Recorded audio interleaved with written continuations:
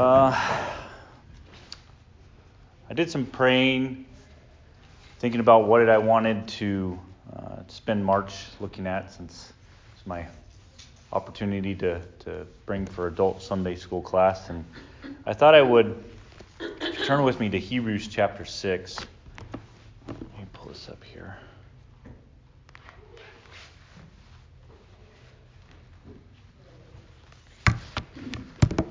We would visit a subject that, is on the surface very basic, a tenet of Christianity. And we're looking here in Hebrews chapter 6, because Hebrews 6, he's coming in from chapter 5, talking about how they were being lazy, basically, that they should have been teachers by the point that he's talking to them, and they weren't. And so he goes into chapter 6, talking about the basics of the gospel. Picking in verse 1, he says, "Therefore, leaving the elementary teachings about Christ, let us press on to maturity, not laying again a foundation of repentance from dead works, faith toward God, of instruction about washing, and laying on the hands, and the resurrection of the dead, and eternal judgment." And so the first one that's mentioned here is repentance from dead works. Repentance is, again, it's a key tenet of Christianity, very, very basic portion of it. The gospel starts with that very word, repent, right? When John the Baptist came and proclaimed the gospel and Jesus followed, he also started with repentance. Now, understand, this isn't I'm not indicating that we need to go back, we need to learn any elemental things about Christ. I think we're beyond that. However, I think that it's important to know that it's something that we don't leave behind either. As I mentioned, it's the beginning of the gospel. Repentance is what brought us into this relationship through the avenue of turning our lives away from a life of sin, following the faith into Christ Jesus. But I also say that repentance also keeps us in this relationship, because we need it. We need it sometimes on a daily basis. And I think a good example of that, of it found in Scripture, is David. David is highly spoken of even by God himself. But we know David wasn't a perfect man. But what David was perfect at was repentance. Every time he messed up, every time his sin was made known to him, he would repent. And so we will, over the next couple weeks, we'll naturally touch on some of the things that David did and David wrote about, just because of that great example, that great characteristic that he shows us. I believe that God not only causes us to move on to maturity, to grow, but the things that go along with it, the characteristics that go along with it, they grow also. Repentance isn't just some simple concept of changing direction. It can grow also if we take the time to look at it and see how important it is in our life. I believe that God causes those things to grow. And I make this statement because Scripture bears out these things are planted into our heart, and they give forth life-giving qualities that ultimately transform us into that new creation. We can read in Galatians 6, "Do not be deceived, God is not mocked. For whatever a man sows, this he will reap. For the one who sows to the flesh shall from the flesh reap corruption. The one who sows to the Spirit shall from the Spirit reap eternal life." And so we're planting, we're growing, it's causing change in us. And so I believe it's important to approach even some of the elemental things with a modicum of maturity. That we moved on from the basics of it, but we can come in with a renewed view of it when we begin to spiritually appraise things on a different level. Let's read these verses again. "Therefore, leaving the elementary teachings about the Christ, let us press on to maturity, not laying again the foundation of repentance from dead works, faith toward God, of instructions about washing, the laying on of hands, the resurrection of the dead, and eternal judgment." Our repentance from dead works should increase in nature as we begin to understand that, this is sin in my life and I need to turn away from it. Our faith towards God should grow stronger day by day. Our understanding about washings or baptism, it needs to be firm. We're Baptist after all, right? If we can't explain to someone what baptism is and what it represents and so forth and so on, then we need to continue to grow in our understanding of it, be rock solid. Our laying on of hands should multiply. It should become a more effective and more regularly instituted part of our ministry. Laying our hands on one another, showing that we care for one another and that it is effectual in our lives. And of course, eternal judgment. Eternal judgment, the fear of it, as John tells us, should dwindle over time, right? And what matures that reduces fear? Well, John tells us in 1 John, perfect love. Mature love. We've come to know and have believed in God, which God has for us, and God is love, and the one who abides in love abides in God, and God abides in him. By this, love is perfected, or the word is matured, with us, that we may have confidence in the day of judgment, because as he is, so also are we in this world. There is no fear in love, but mature love casts out fear, because fear involves punishment, and the one who fears is not mature. So again, while these things are elemental in nature, they should grow with us. Our understanding should grow in them. And so I want to look at repentance because, again, it in reality should be part of our everyday lives, no matter where our walk in the Lord is. And I want to start at the beginning, in Genesis chapter 2. Genesis chapter 2.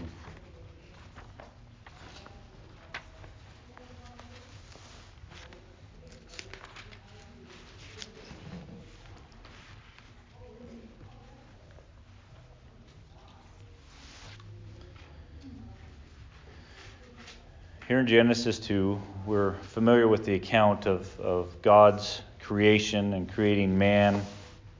He set forth man in the garden, and he created all these wonderful things. And then we know in the midst of the garden, in verse 9 of Genesis 2, it says, out of the ground the Lord caused to grow every tree that is pleasing to the sight and good for food.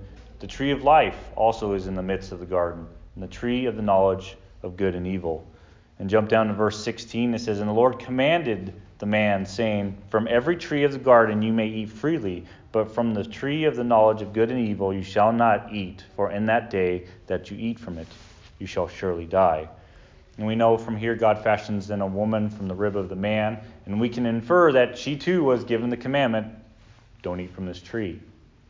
Don't eat from this tree. In verse 1 of chapter 3, it says, now the serpent was more crafty than any beast of the field, which the Lord God had made, and said to the woman, indeed, has God said, you shall not eat from any tree of the garden? And the woman said to the serpent, from the fruit of the trees of the garden we may eat, but from the fruit of the tree which is in the middle of the garden, God has said, you shall not eat from it or touch it, lest you die. And the serpent said to the woman, you shall surely not die. For God knows that in the day you eat from it, your eyes will be opened. You will be like God, knowing good and evil. And so we know from here what happens. And this is what's often referred to as the fall. The fall when sin is introduced, the fall of mankind. Interesting enough, the name Adam, or the Greek word Adam, means mankind. It means mankind in Hebrew. The first created being, the image of God, in his very name, is a representation of all mankind. And this is carried out throughout Scripture, and especially with Paul in his writings, when he talks about Adam's sin having consequences that go across all of mankind.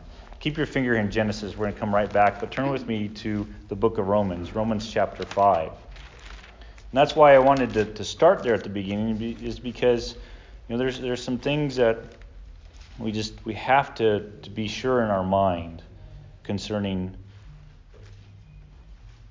who we are, what we're dealing with. Romans 5 and verse 12. Therefore, just as through one man sin entered into the world, and death through sin, and so sin spread to all men because all sinned. For until the law was in the world, but sin is not imputed when there is no law. Nevertheless, death reigned from Adam until Moses, even those who had not sinned in the likeness of the offense of Adam, who is the type of him who was to come. But the free gift is not like the transgression. For if by the transgression of the one the many died, but much more did the grace of God and the gift by the grace of the one man, Jesus Christ, abound the more. And the gift is not like that one which came through the one who sinned. For on the one hand the judgment arose from one transgression, resulting in condemnation, but on the other hand the free gift arose from many transgressions, resulting in justification. For if by the transgression of one death reigned through the one, much more those who receive the abundance of grace and the gift of righteousness will reign in the life through one, Jesus Christ. And then he continues on, through one transgression that resulted in condemnation to all men.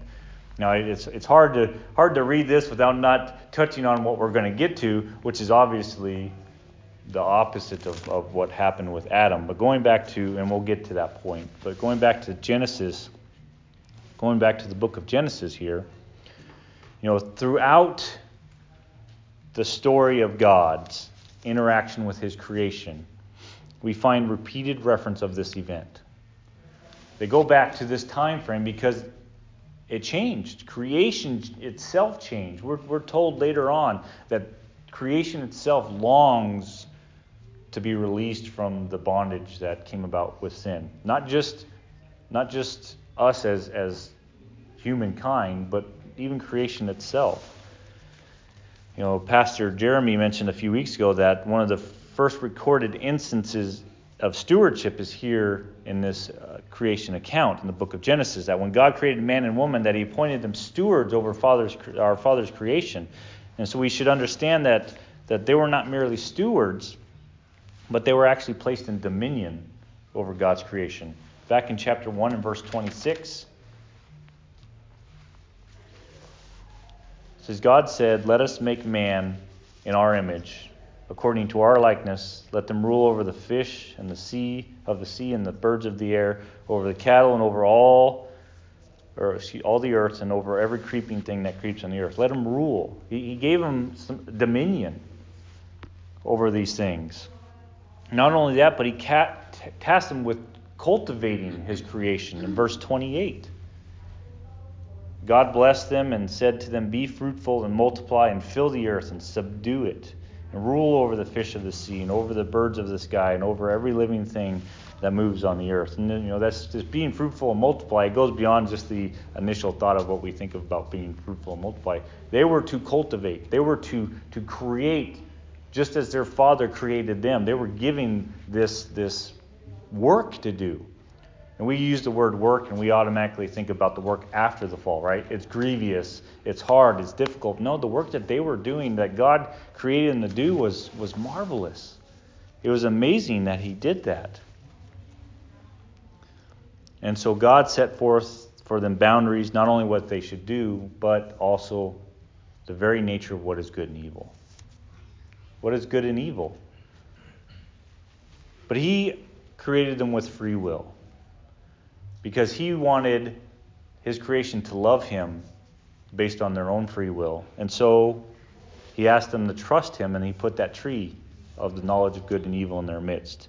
They could choose to follow God, to trust him, to say, "Lord, you know what is best for me, and I'm going to follow what you say is good and stay away from what is evil." Or you can seize for yourself that autonomy and start defining it for yourself.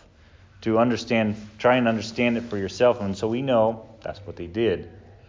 And from that point forward, we have a dense history of God's people trying to navigate their lives. There's pain. There's suffering. From the beginning, mistrust. Burdened by these things. And eventually, death.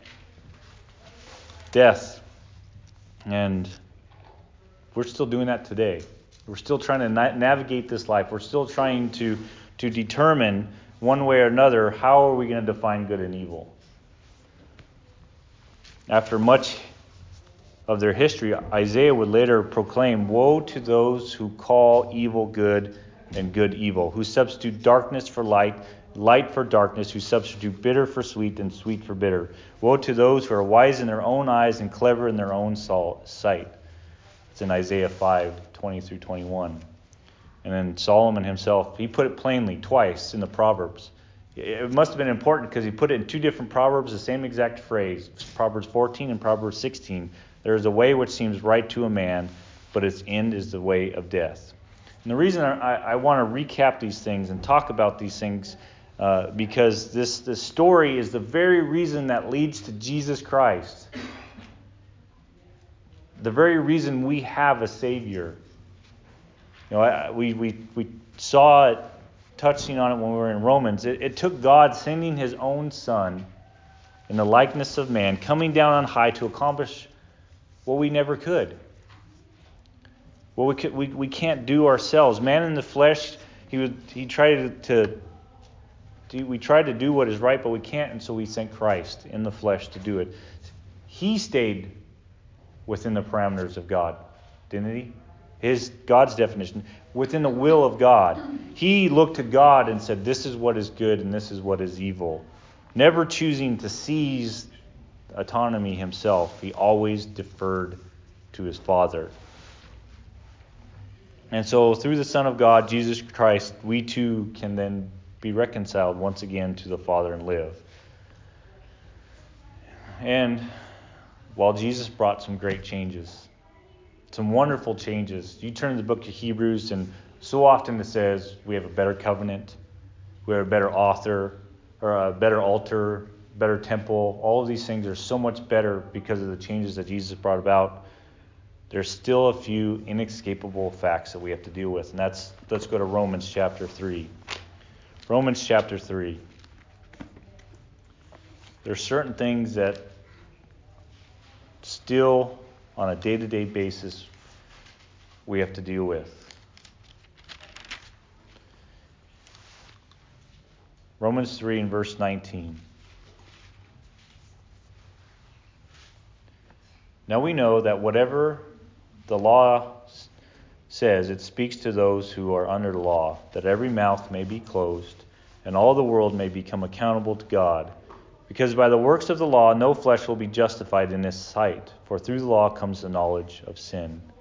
But now, apart from the law, the righteousness of God has been manifested, being witnessed by the law and the prophets, even the righteousness of God through faith in Jesus Christ, for all those who believe, for there is no distinction. For all have sinned and fall short of the glory of God. All have sinned and fall short of the glory of God. Paul deals with the concept of sin quite a bit in this letter to the Church of Rome. Over 50 times he talks about and addresses sin. And so we have to face the fact that there's sin in our life. There's sin in our life. Our pastor was talking to us this morning that Satan, he likes to come in and he likes to deceive us. He likes to say, you're okay. How often do we see the word sin mentioned outside of these walls and outside of our relationships with our brethren? From the day to day, would you feel comfortable going to your workplace and throwing around the word sin? Well, no, because people don't like you talking about sin, because immediately they begin to think about themselves. But the fact is there's no tolerance for sin. There's no safe space from sin. There's no identifying ourselves as infallible beings. Sin is there, and we have to address it. All have sinned and fall short of the glory of God. So with this knowledge, then, we have two choices, right? We have two choices. Do we walk around saying, well, I'm just a sinner. I can't help myself. It's in my nature. No matter how hard I try, I'm going to sin. There is some truth in that, but the problem is what does that develop? Are we going to go around and say that and say, woe is me, or are we going to repent? Are we going to repent? I came across this interesting anecdotal picture or story about the idea is there's a town in Canada, remote Canada, called Wabash. It was completely isolated for a long, long time. But recently there was a road that was cut in to allow access. Road cut through the wilderness. The same thing happens up in Alaska too. A lot of places in Alaska, the only place in is by a plane or boat. But if the same thing goes as something coming in, that's the only way out, right? There's only one road in, there's only one road out. If you think about it, this example says we're born into a town called sin. The scripture bears it out. We're born into sin. We read from the beginning all the way up into what Paul says in Romans 5. We can't escape it. However, God built a road. He built a road. There's one way out, and that's Jesus Christ. But first, we have to find it, and we have to turn around. We can't just stay where we're at. There's multiple problems with the idea of this woe is me attitude of that I'm just a sinner, I'm stuck in this town, right? How many times have we met people that they grow up, they're born, they grow up, and they die in the same town? I was talking to my father the other day. He drills water wells out in Montana. And he's drilling this well kind of out in the boonies, if you will. If you can imagine Montana not being all boonies, but yeah. He's out there, and this farmer who lived next door comes up and he starts asking him questions. The farmer's 84 years old. And my dad asked him, "You've been living there long?" He said, "Yep, my whole life. My whole life." My dad kind of chuckled. He said, "You were probably born there too." He says, "Nope, I was born right across the street in that house right there." Right? That's how it is for some people. They're born, they grow up, and they die in the same place. Now that's not saying anything bad. There's something about having certainty about things. But when it comes to us, we can't stay in that town of sin. We can't die there. God does not want us to die there. And so He's brought about this option. And so let me get back to this idea of this woe is me attitude. There's some problems with that. And the first one is justification. We justify sin when we think, I'm just a sinner. I can't help it, right? There's a difference between recognizing something and justifying it. I can recognize that there's evil in this world that is called incest and rape. I can recognize that. I can recognize that there's many psychological damages that come along with that. But I will never justify the greater evil of murder of that innocent child that sometimes is a result of it. There's no justification for it. The Scripture clearly tells us, do not be overcome by evil, but overcome evil with good. Just because an evil thing happens does not justify an even greater evil of murdering the innocent. Now, I use this as extreme not just to make a clear stance on the issue, but also to illustrate that justification of sin is a slippery slope. It's a slippery slope. Every time we sin and we justify it, our heart becomes a little bit harder. A little bit harder. Since we're here in Romans, let's turn to the very beginning of Romans, in the end of the first chapter.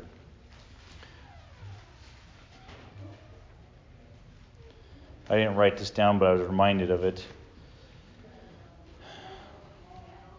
There's so many different things written here. Verse 18, it says, "The wrath of God is revealed from heaven against all ungodliness and unrighteousness of men, who suppress the truth in unrighteousness, because that which is known about God is evident within them, for God made it evident to them."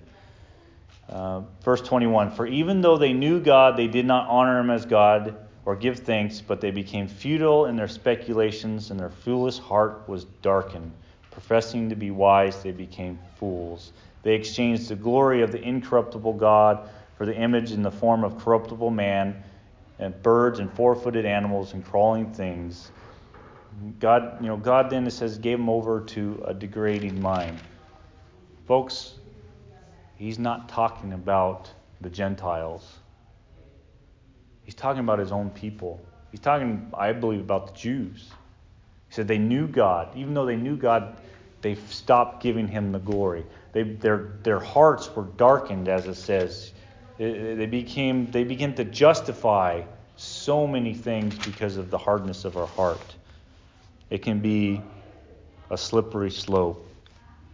Blessed is he who does not condemn himself by the things that he approves. We're told that in Romans 14:22. Cannot justify ourselves into condemnation. Jesus would tell the Pharisees, "You are those who justify yourselves in the sight of men, but God knows your hearts. For that which is highly esteemed among men is detestable in the sight of God." Again, getting back to this from the very beginning of seizing that idea of what is good and evil, we can say it's good all day long, but it can be detestable in the sight of God. God is the one who justifies. Romans 8:33 says. So we look at his definition of what is good and evil. We look to him to say, this is right, this is wrong. And if we're not lined up with that, that's where repentance comes in. Right? We turn from where we're walking. Another point that happens when we take on this attitude of, well, I'm a sinner and I can't help myself, is a lack of faith. Think about it. We lack faith. For this, I really cannot say more than what Paul already says in Romans 6. Turn with me to Romans 6. He says it very, very plainly. And I think they must have had the same attitude because grace is so important, another very important part. But they were taking grace and they were running with it. And so he says in verse 1 of chapter 6, what shall we say then? Are we to continue in sin that grace might increase? How many times have we heard his grace, I'm under grace? You challenge someone on maybe what they're thinking or what they're doing, and they first reject what you say and then they fall back on grace. But Paul says right here, we cannot continue in sin hoping that grace might increase. He says, may it never be. I'm not limiting grace, by the way. I'm just saying I'm talking about ourselves and our mindset. May it never be. How shall we who died to sin still live in it? Or do you not know that all of us who have been baptized in Christ Jesus have been baptized into his death? Therefore we have been buried with him through baptism into death, in order that as Christ was raised from the dead through the glory of the Father, we too might walk in newness of life. For if we have become united with him in the likeness of his death, certainly we shall also be in the likeness of his resurrection. Knowing this, that our old self was crucified with him, that our body of sin might be done away with, that we should no longer be slaves to sin, for he who has died is freed from sin. We have been freed from sin. From sin, not of sin. We've been freed from sin. There's two distinct things there. As we're going to continue to read here, we now have a choice. We have a choice. We have been set free in Christ to now no longer be slaves to sin, but slaves of righteousness. We've been given a choice. Apart from Christ, what choice do we have? We're going to follow along what the world defines as good and evil because that's all we have. That's all we have. And as we read in the Proverbs, it's just going to lead us to death. But now, being freed from that bondage, we have a choice. Verse 8. Now, if we have died with Christ, we believe that we also live with him. Knowing that Christ has been raised from the dead, is never to die again, death no longer is master over him. For the death that he died to sin once for all, but the life he lives to God. Even so, consider yourselves to be dead to sin, but alive to God in Christ Jesus. Therefore, do not let sin reign in your mortal bodies that you should obey its lust. And do not go on presenting the members of your body to sin as instruments of unrighteousness, but present yourselves to God as those alive from the dead, and your members as instruments of righteousness to God. For sin shall not be master over you, for you are not under law, but under grace. He's telling us, stop sinning. He actually says that pretty plainly, I think, in his letter to Corinthians. Stop sinning. Well, I'm a sinner. I'm stuck in this flesh. I know Adam sinned and it transferred to all mankind. I can't help myself. He says right here that through Christ Jesus, we can. We can. Through his faith, through his victory, we need to stop. Stop sinning. Praise the Lord that we have that opportunity. We have to have faith. Coming back to the idea of faith. Faith. Satan uses our sin to attack our faith. He uses the concept that we're stuck in these temporal bodies that have its lusts and that we can't do anything about it. And so, what does that mean? Christ is not able to. That's what we're saying. Christ is not able. I know I'm not able. I'm not able to stop sinning. But I know Christ is able. In him, we have great things. The very foundation of our salvation is based on the fact that Jesus Christ has taken care of our sins. He's taken care of our sins. If we don't believe that he can transform our life, releasing us from that bondage, providing us with an opportunity to say, God, I know that I'm not able to distinguish between good and evil by myself. I know that you are the true authority, providing or in such things, providing me with the answers that I need to choose rather than my own. I need to do that. And that results in justification, which results in righteousness, which results in sanctification, which ultimately has a great result, which we're going to read here about in a moment. Understand, I'm not talking about salvation by works. As soon as you start getting in and talking about obedience and what we need to do and the choices we need to make and all these things, people get worried that you're talking about salvation by works. No, because I can't do anything of myself. Nothing of myself. The being delivered from the deeds of the flesh, those things are not of my own. I'm talking about works that are found in salvation. Because of what Christ has done for me, I now have the power through his Spirit and through his guidance of his word and prayer to do these things. Being delivered from the deeds of the flesh that would normally result in condemnation, and being now able to freely sow in the Spirit, as we read earlier. God is not mocked. We sow in the Spirit, we'll reap eternal things. Let's continuing on here. Let's finish off chapter 6 because he continues on. Verse 14 again. Sin shall not be master over you. You are not under law, but under grace. That's where it comes in that dispels the idea of salvation by works, because it's through grace. What then? Shall we sin because we are not under law, but under grace? May it never be. Do you not know that when you present yourselves to someone as slaves for obedience, you are slaves of the one whom you obey, either of sin, resulting in death, or of obedience, resulting in righteousness? But thanks be to God that though you were slaves of sin, you became obedient from the heart to the form of teaching to which you were committed. And having been freed from sin, you became slaves of righteousness. As I am speaking in human terms because of the weakness of your flesh, for just as you were presented your members as slaves to impurity and to lawlessness, resulting in further lawlessness, so now present yourselves as members of slaves to righteousness, resulting in sanctification. For when you were slaves of sin, you were free in regard to righteousness. Therefore, what benefit were you then deriving from the things which you are now ashamed? For the outcome of those things is death. But now, having been freed from sin, enslaved to God, you derive your benefit, resulting in sanctification, and the outcome, eternal life. For the wages of sin is death, but the free gift of God is eternal life in Christ Jesus our Lord. It's amazing how Paul takes us through this, right? First he tells us we can't continue on in sin even though we have grace. Grace is this great and magnificent thing that God gives us, but we cannot use that as an excuse to sin. And so then he goes on and tells us that we've been freed from it. Now we need to turn to God and we need to obey.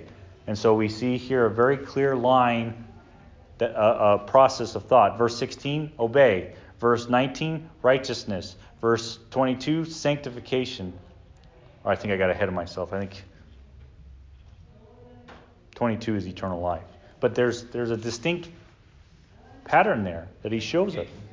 What's that? Sanctification's in that. Yes. Yeah. And so it's, he shows us what we need to do now that we're freed from sin. And again, it all comes back to just Jesus Christ. Jesus Christ has allowed us to do this. And so that comes to my last point in this idea of being trapped in this mentality of I'm just a sinner. And that is, as we do such a dishonor to Christ. In reality, we're, as I mentioned before, we're in a way denying him. If our faith in Christ wavers where we say he's not able, then we're denying the very thing that he came to do, right? He came to die and to suffer. Salvation in Christ is the belief that he was able to address our sins. And yet, if we continue in them, then we're saying, well, that salvation, I guess, falls a little short in my case because I'm just going to keep on sinning. No, that's not what repentance is about. Let's go to Hebrews chapter 10.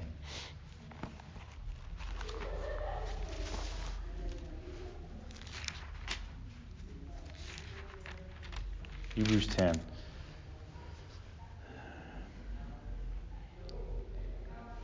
I came across an encyclopedia of 7,700 illustrations, and one of them was this idea of what the Romans used to do as a form of punishment. The Romans sometimes would compel a captive to be joined face to face with a dead body. They're shackled together, and they had to carry about this dead body and deal with all of the effects of this rotting corpse next to them, to where it would kill them because of everything that they dealt with. And it was a cruel punishment. Virgil, who's a poet, he wrote of this poem. He says, "The living and the dead at his command were coupled face to face, hand to hand, till choked with stench in loathed embraces tied, the lingering wretches pined away and died." Just a terrible way to die, in my opinion. Without Christ, we're shackled to a dead corpse. Our sinfulness, only repentance frees us from that certain death, from a life that life and death cannot coexist together. Eventually, we're just going to die if we keep carrying around that old man. Christ has unshackled us from that. Here in Hebrews 10, verse 23, and so we cannot deny him. Let us hold fast the confession of our hope without wavering, for he who promised is faithful. Let us consider how to stimulate one another to love and good deeds, not forsaking our own assembling together, as is the habit of some, but encouraging one another, and all the more as you see the day drawing near.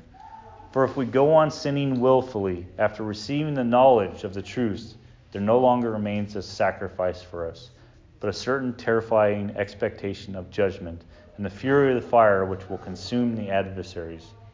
Anyone who has set aside the law of Moses dies without mercy on the testimony of 2 or 3 witnesses. How much severer punishment do you think he will deserve who has trampled underfoot the Son of God, has regarded as unclean or common the blood of the covenant by which he was sanctified, and has insulted the Spirit of grace? For we know him who said, "Vengeance is mine, I will repay." And again, the Lord will judge his people. It is a terrifying thing to fall into the hands of the living God. We can't deny Christ. We can't deny the power of his blood. We can't deny the holy nature of his blood by walking around with this defeatist mindset that, well, I'm just stuck in my sins. Yes, we have sin in our life, but it doesn't have to rule over us. It doesn't have to. My point in bringing these things up is not to beat ourselves up. Don't get this impression that we can't beat ourselves up. Rather, it's to try and highlight, rather it's to be inspired. Try and be inspired to know that we've been handed a victory in Christ. We heard it this morning in in the message this morning, the things that we're given. Let's close in 1 Corinthians chapter 15. 1 Corinthians 15. One of my favorite verses is in here. 1 Corinthians 15.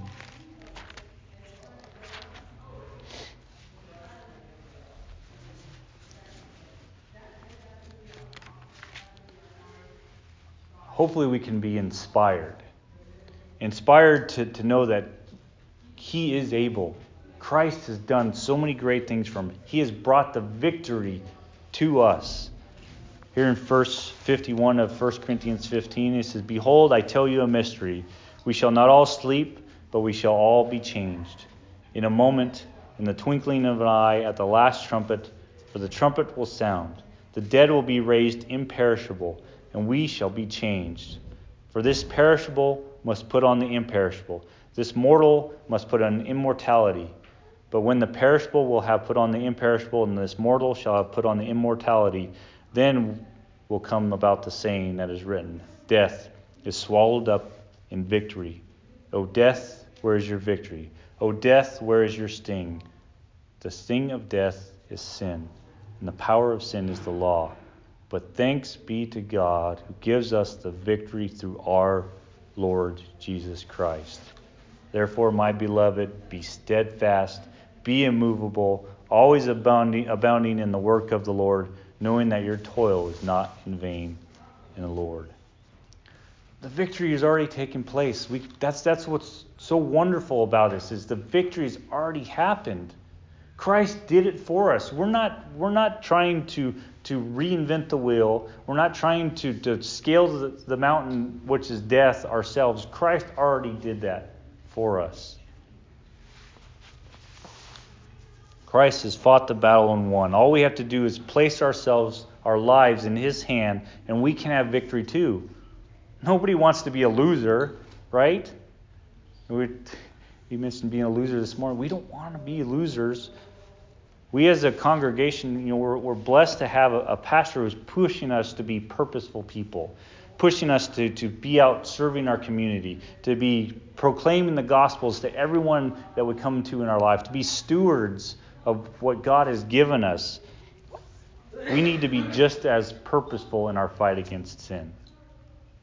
Because if we don't wake up in the morning with on our mind that, Lord, I am going out into this world, I'm going to put on the armor that God has given us, and I am going to fight against sin. I'm going to be purposeful in that, in my repentance and putting off those things.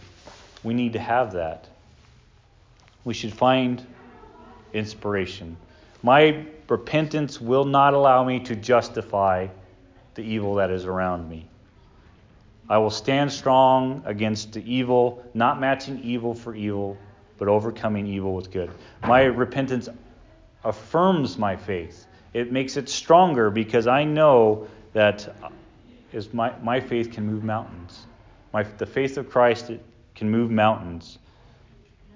Just like those who came before me, right? That cloud of witnesses. What did their faith do for them?